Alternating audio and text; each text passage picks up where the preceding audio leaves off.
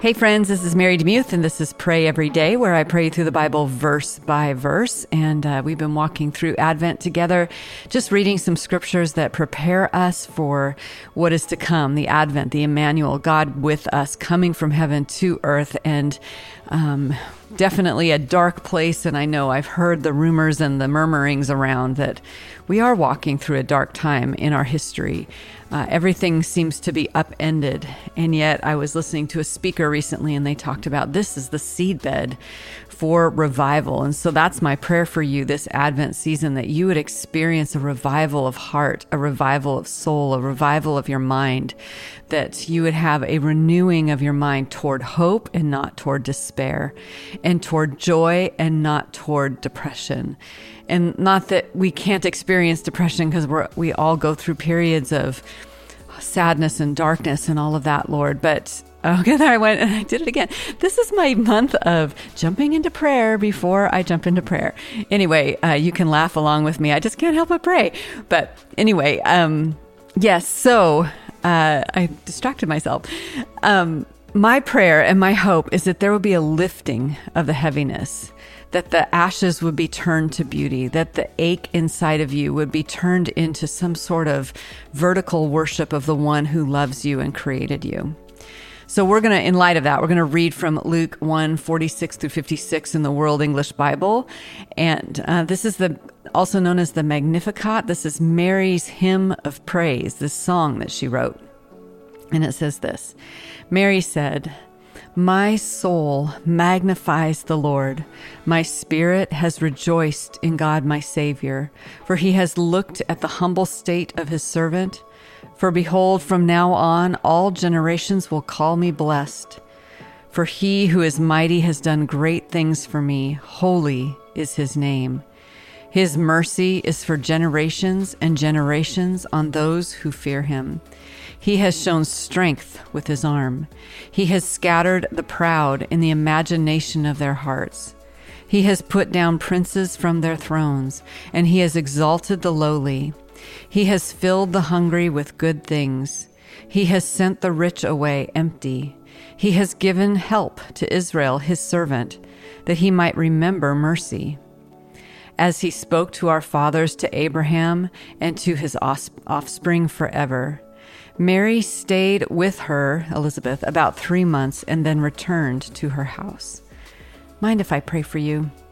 Lord, those words are so beautiful. I almost don't have anything to pray, because she said it so beautifully well. Empowered by the Holy Spirit, she wrote this hymn of praise, and that is the desire of our hearts today, Lord. As we rush toward Christmas, help us to slow down and magnify you instead of rehearsing our problems. And Lord, I confess it to you.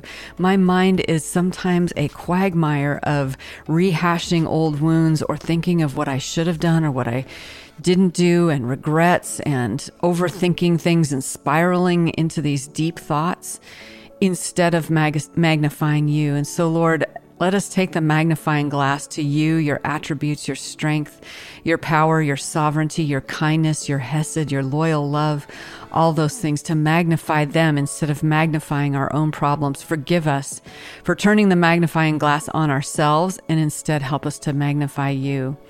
Lord, we want to rejoice in you. You are our Savior. You're the one that rescues us. Lord, forgive us for thinking that we have to rescue ourselves.